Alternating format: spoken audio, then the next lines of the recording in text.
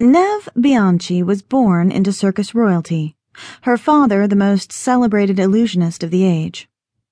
Her childhood memories were a blur of beautiful dresses, exquisite dolls, and the warm, magical glow of her father's affection.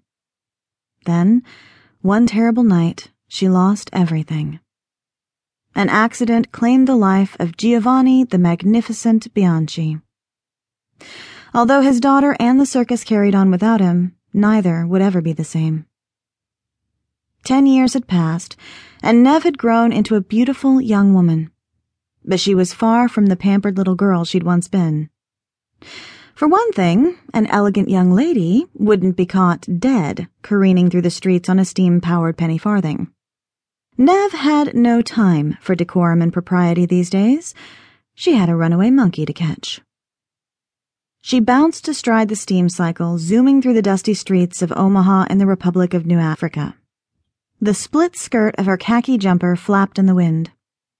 Her practical work clothes bore no resemblance to the embroidered dresses of her childhood. Mud splatters decorated her plain shirtwaist, flung there by the huge front wheel. Pistons and gears pumped away, propelling her at a frightening speed. Steam and smoke billowed out behind her. The noisy machine backfired, startling and annoying the townsfolk. They scattered out of the way to avoid being run over. At least she'd managed to snatch Claude's goggles before she'd rushed off with his steam cycle. If only she'd thought to grab the daredevil's aviator scarf as well. A glob of dirt, debris, and most likely bugs flew into her mouth as she tried to suck in a deep breath. She choked, coughed, and then spit in an unladylike manner off to the side. It narrowly missed hitting a plump old man in a bowler hat who'd stopped to check the time on his brass pocket watch. The pipe dangling from his lips fell to the ground as his jaw dropped in alarm.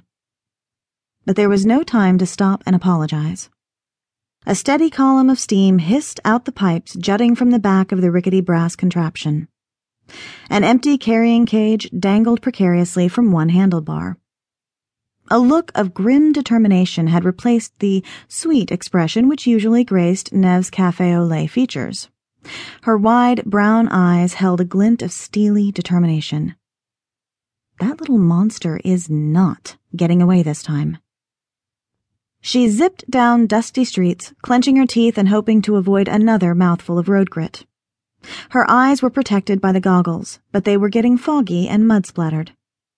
At least the tight coils of her hair remained bound in its usual loops of twisted braids, instead of whipping around into her face. Thank goodness for small miracles and cheap hairpins. She'd probably left a trail of them from here to the fairgrounds. The cycle swerved around a corner, kicking up a cloud of dust and gravel. Fat rubber tires bounced over ruts and potholes. She wished Claude had invested a little more effort in improving the machine's suspension. Her legs ached. Her kidneys had taken a beating. Her bottom hadn't been this sore since the time she'd tried to stand in for an equestrian who'd left the show in the middle of the night. Tomorrow, she'd feel like she'd fallen off the Ferris wheel and hit it several times on the way down, but there was nothing she could do about it now. She had to catch that monkey.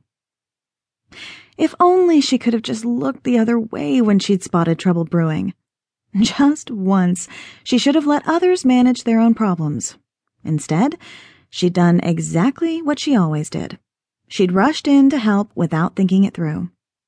Now, there was no disentangling herself from the situation. This is not my job. Of course, neither is anything else, exactly. Roderigo, the runaway monkey, wasn't really her responsibility. That dubious honor belonged to Bosworth, the animal keeper. Many of the crew pulled double or even triple duties these days. Bosworth also juggled and performed as a clown. He said you needed a juggler's reflexes to wrangle a group of unruly, formerly wild animals. Neve helped him care for them, the same way she helped almost everyone who had a real paying job with Lang and Perot's.